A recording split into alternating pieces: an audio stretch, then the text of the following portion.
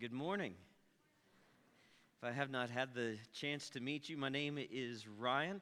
I have the privilege and joy of being one of the pastors here at Arrow Heights. We're so glad that you're here with us today to open God's Word together.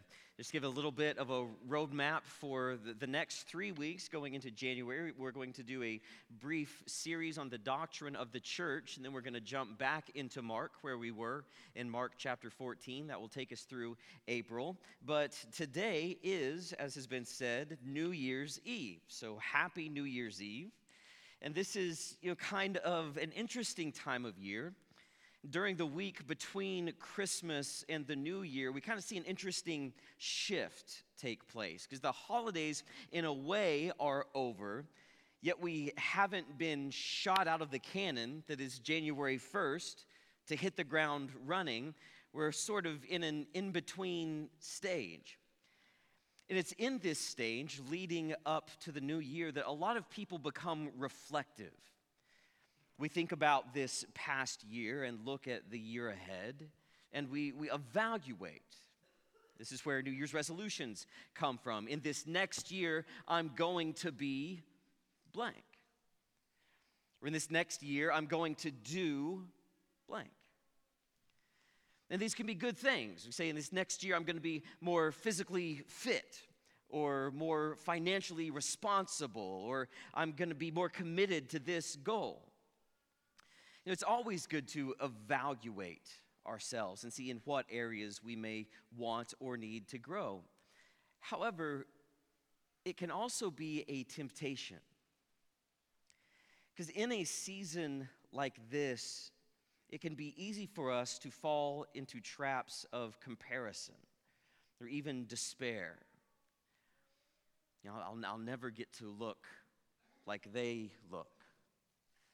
I'll never get as much as they have. Or I'll never achieve as much as they do. And when that happens, an opportunity for growth becomes a foothold for sin. And that voice of bitterness begins to slither. The question is, how do we avoid that? Well, whether or not you're a resolutions person, I want us all to take the opportunity today to examine our trajectory heading into this new year. And as we consider what God would have for us in the year ahead, how can we make sure that we are aiming according to a godly trajectory and not a worldly trajectory? Well, Psalm 49, which is going to be our text today, Psalm 49 is written to answer that question. And that's why we're going to let it speak to us today. Because in this psalm, we find an author who has become reflective. He's looking around and seeing many of the ways that our world measures a right trajectory, and he recognizes many of those same desires in himself. But he also recognizes that there is a temptation for him to define success in a way that is contrary to how God defines success. That there's a snake in that tree of life. So he steps back to remind himself of a fundamental truth. And as he does so, he calls us, the readers, to understand it and to learn it as well. And so let's open up to Psalm chapter 49 as we ask the question, how should one live for what's next? Psalm 49.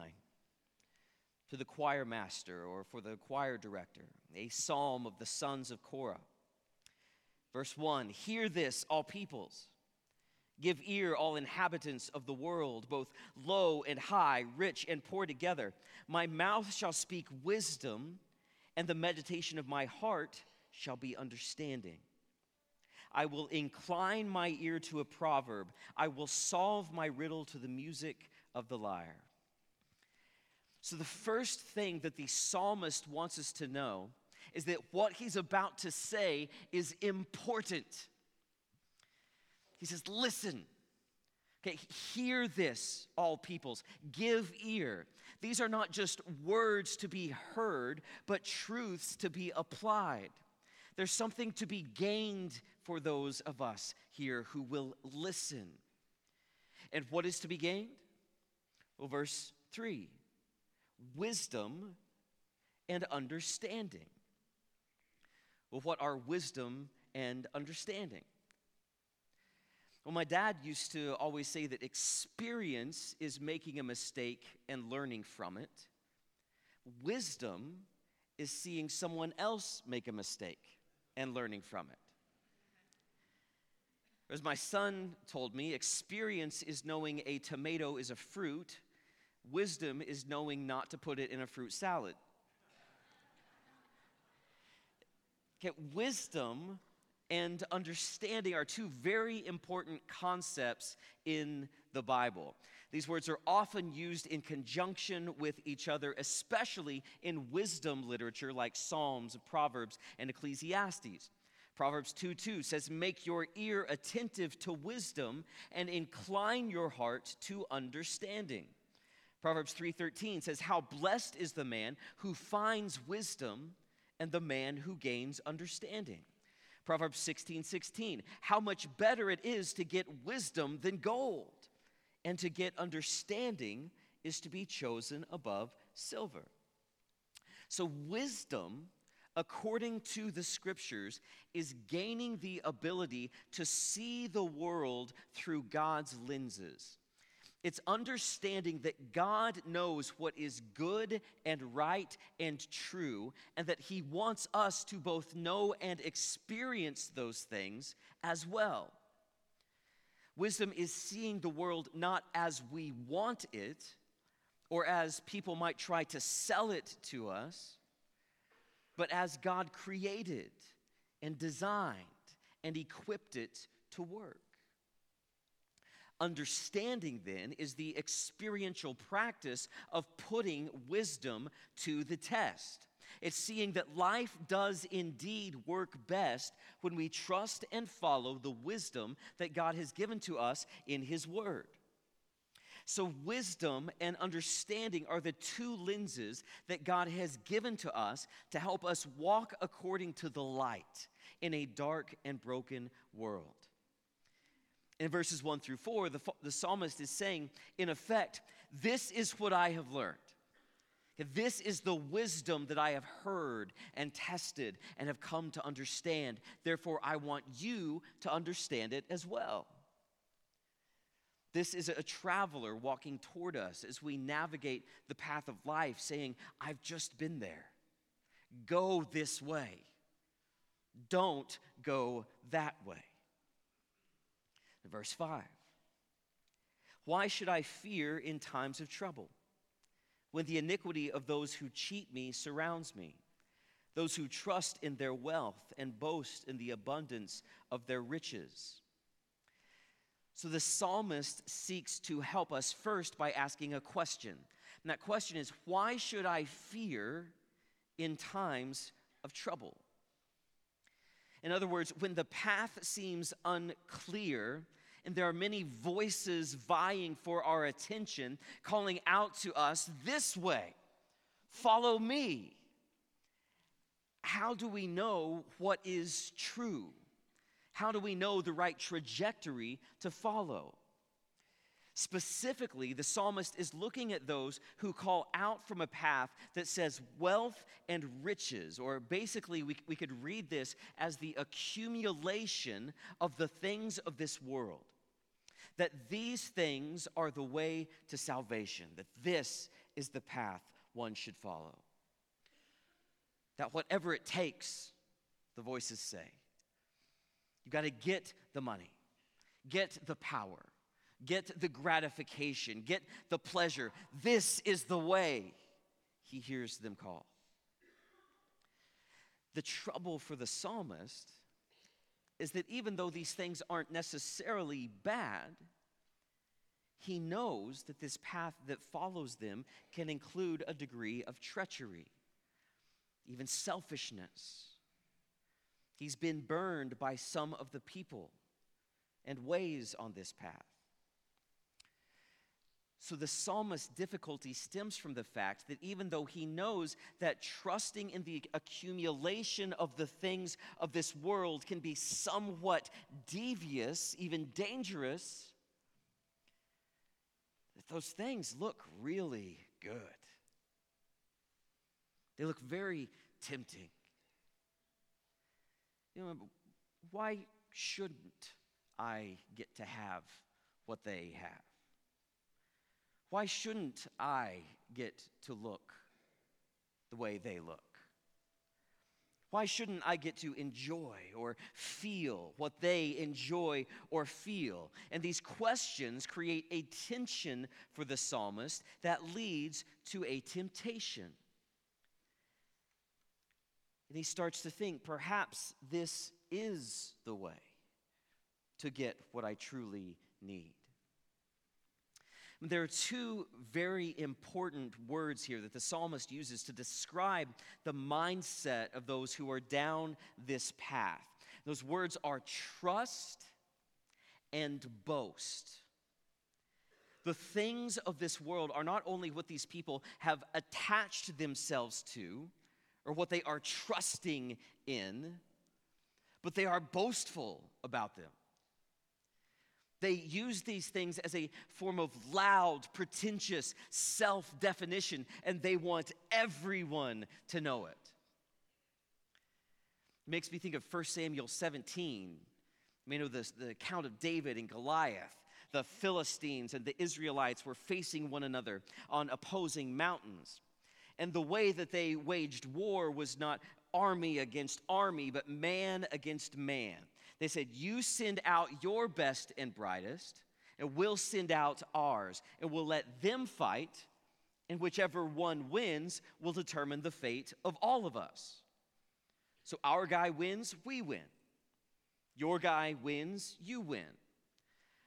Both sides attached themselves to a great figure that they believed was stronger than anything or anyone else, and they believed their figure would win. In this representative, they placed their trust. But this trust overflowed in loud, boisterous boasting. Nothing is better than what we have. Nothing is bigger than what we have. Nothing can do what we have can do. And the Philistines march out their great champion, Goliath, saying, whatever happens to him, happens to me. This is my trust and my boast. What then has the psalmist learned? What is the wisdom and the understanding that he wants to impart? Well, as seen in the case of Goliath, this strategy doesn't always work and can, in fact, have grave consequences. Verse 7, he says, truly no man can ransom another or give to God the price of his life, for the ransom of their life is costly and can never suffice, that he should live on forever and never see the pit. For he sees that even the wise die, the fool and the stupid alike must perish and leave their wealth to others. Their graves are their homes forever, their dwelling places to all generations, though they called lands by their own names. Man in his pomp will not remain. He is like the beasts that perish. So what the psalmist wants to impart to his readers, this wisdom he wants them to understand, is that all the things of this world have limits. And every single one of them stops before the line of what we truly need. There is no wealth that we can accumulate, no pleasure that we can enjoy, no feeling that we can pursue that in the end doesn't just get up and walk away. Nothing in this world truly satisfies our greatest need. Nothing in this world can defeat our greatest enemy. Nothing can save us from our universally inevitable end. Nothing can keep us from death. Though we were created to live forever in perfect harmony with God, our Creator, we as humanity rebelled against Him, reorienting the gifts that He gave us from their purpose of enjoying and flourishing in His kingdom to be used as tools in our own vain attempt to build our own kingdoms. We have set ourselves against God as His enemies, every one of us. This is the nature of sin. Romans 6:23 says the wage, or what has been earned from that sin, is death. By default, we are all bound for eternal separation from our God. And no one is exempt from this. Verse 13. This is the path of those who have foolish confidence. Yet after them, people approve of their boasts. Selah. Now, Selah means pause. Means think about this. Verse 14. Like sheep, they are appointed for Sheol. Death shall be their shepherd, and the upright shall rule over them in the morning. Their form shall be consumed in Sheol, with no place to dwell. So listen to that first phrase. This is the path of those who have foolish confidence. Foolish confidence. What is it to be boasting in the things of this world? What are we displaying when we attach ourselves to this world in order to attempt to satisfy our greatest need and our deepest longings? It's foolish confidence. It's false hope. It's setting sail on a ship that is destined to sink. Nothing in this world can bear the weight of our salvation, no matter how confident we are in it. Those who trust in the fleeting ways of this world, the psalmist says, are simply like sheep being driven along by a shepherd. They simply follow the path of the loudest and the brightest and the most popular and the sounds of the people clapping in approval of their boast, never realizing that the shepherd is driving them is death himself. Death is their shepherd. Destruction is their end. Verse 15. But God will ransom my soul from the power of Sheol, for He will receive me. Selah. Okay, this is the wisdom of the psalmist. Though the path of this world calls out to us and pulls at our pride, there is another path. But God will ransom my soul from the power of Sheol, which is the place of eternal death and destruction. There is another way, the psalmist says. There is another path. There is a true and better shepherd. And what does that shepherd do? The psalmist says, God, our shepherd, will ransom my soul. God will accomplish for me what I cannot accomplish on my own. Only God addresses the true nature of our greatest problem. Because remember, verses 7 through 8, no man can pay our ransom. No one can rescue us from our common fate. As we said, Romans 6:23, for the wages of sin is death. But the psalmist reminds us that that's not the end of that sentence. The wages of sin is death, Romans 6:23 says, but The free gift of God is eternal life through Christ Jesus our Lord. We have a true and better champion who has entered the chasm for us and defeated the enemy in our place. Jesus, the Christ, God the Son in human flesh, in laying down his life on the cross, paid the ransom that we owed.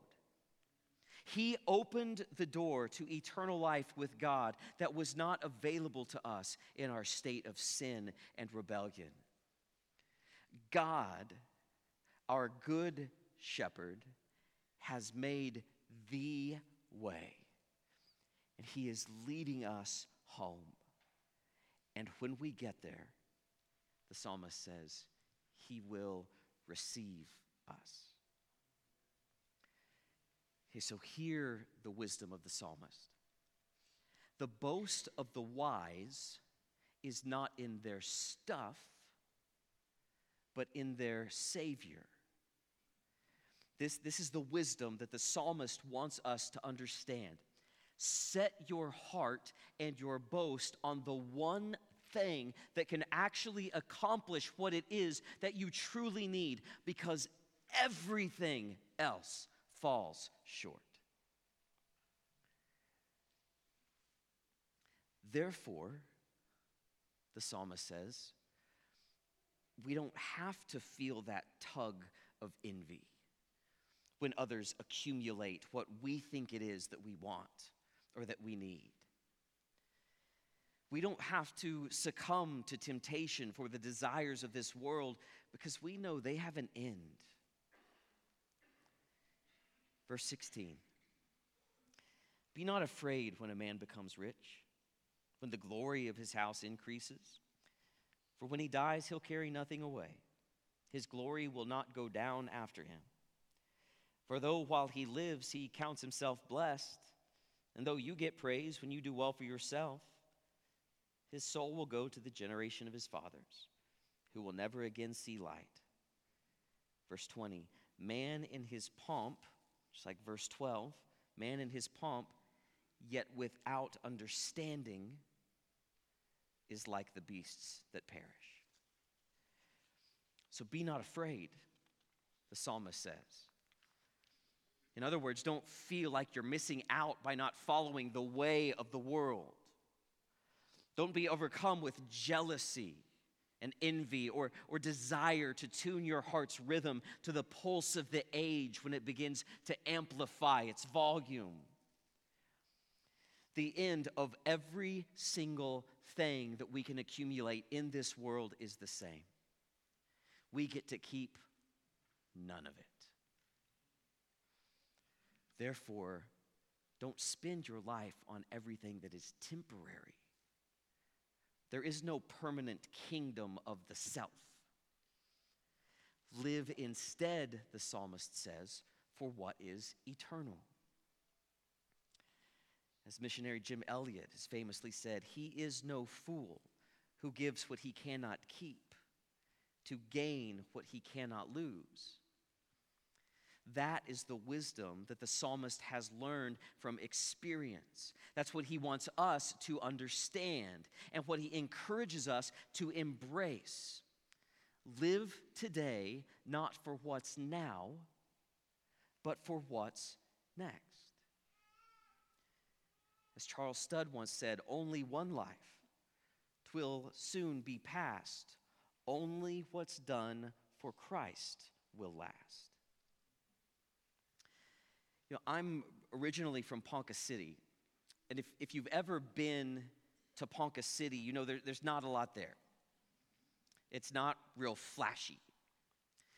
But at the center of the city, there's a place called the Marland Mansion. What was once referred to as the Palace on the Prairie. The mansion was built by E.W. Marland, a man who found a lot of oil in the 1910s and 20s and subsequently made a lot of money. And Marland built this massive empire, naming it after himself, the Marland Oil Company. Now, in 1922, it was estimated that Marland controlled 1/10 of the entire world's oil reserves. Now, by comparison, today the country of Iraq currently has over 12%.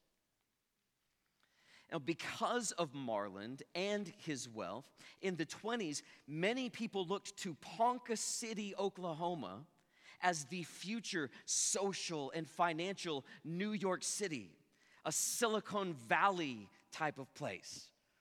Ponca City was hot. Ponca City was the future. Everyone wanted a piece of Marland Oil Company, and everyone wanted to be E.W. Marland. And, many people don't know this, but Marland actually built 2 mansions in Ponca City. The first mansion had 22 rooms and 8 acres of beautiful terraced gardens, and Marland moved into that mansion in 1925 while his other mansion was being built. And today, you can actually go and tour Marland's final mansion to see it in all of its decadence. It's a huge, sprawling property with marble floors and, yes, secret passages and beautiful art. More than a mansion, it's an estate. The Marland Estate, completed in 1928. A monument of achievement. A lavish testament to what man with his wealth can achieve. So what happened? What happened? Well, from their own Marland website, it says, the grandiose lifestyle that welcomed the Marlands to their new home did not last long. On November 1st, 1928, E.W. Marland resigned as president of his oil company. He was the victim of what could be referred to as a hostile takeover. J.P. Morgan and Company had gained control of the Marland Oil Board of Directors, and their influence on the executive committee left E.W. powerless to carry out his business plans and defenseless against their takeover. In the early 1930s, the Marlands were unable to afford their utility bills, so they moved into the Artist Studio, a smaller building on the grounds of the estate. In 1941, E.W. finally had to do the one thing he didn't want to do: sell the mansion. The house that had been built and furnished at a cost of $5.5 million, remember that's in 1928, $5.5 million was sold to the Carmelite Fathers in 1941 for $66,000. Marland died of a heart ailment 6 months later in the cottage where he and his wife lived. Every single one of us in 1925 would have given anything to be E.W. Marland. We would have held him up as the pinnacle of what we were trying and striving to achieve. And 3 years later, in 1928, none of us would have touched him with a 10-foot pole. You tell me, which way is the path of wisdom? And the question for us today is, what about us? What do we seek? What are we chasing? Is our goal to accumulate the trinkets and the treasures of this temporary world? Or are we investing in what can never be taken from us? Will we walk the path of this world?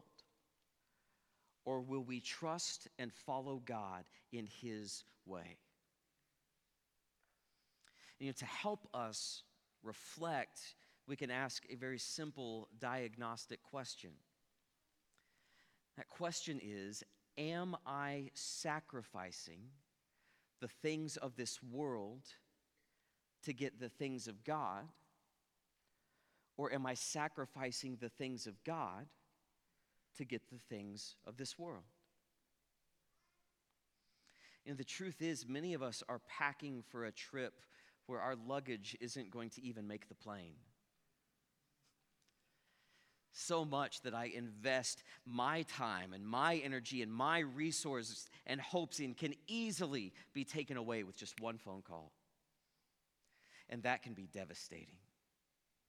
That can lead to a time of great fear. But if our trust is in the unshakable foundation of Christ and what he has accomplished on our behalf, if that is our identity, if that is our hope and our boast, then we are okay with the loss of the things of this world because our hope was never in their permanence anyway. Christ alone in his permanence is enough for us.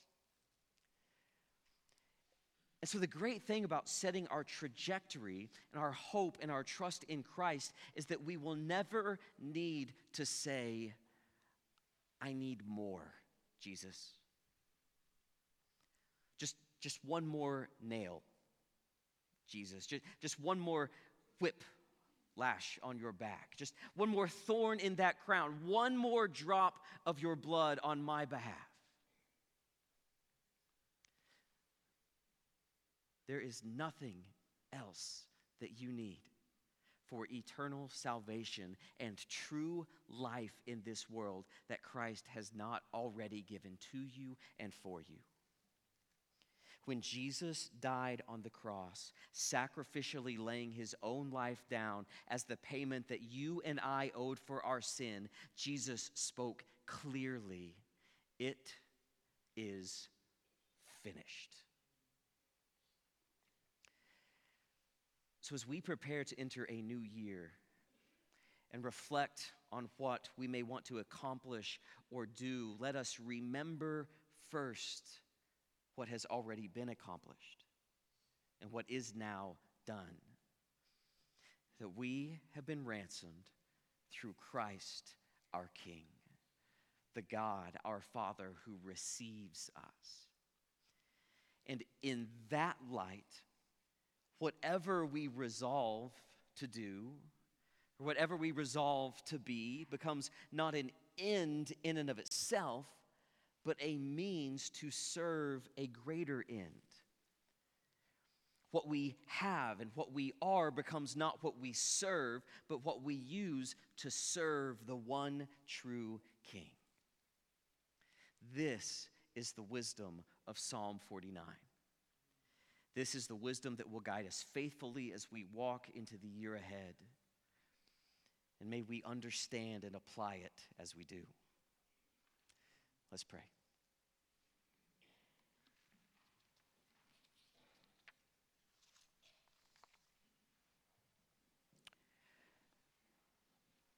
Oh God, you are above all things, worthy of all praise and adoration. Every resource, every attention, every affection, all are rightly and deservedly given to you. And not even simply as a sacrifice, but as a joy.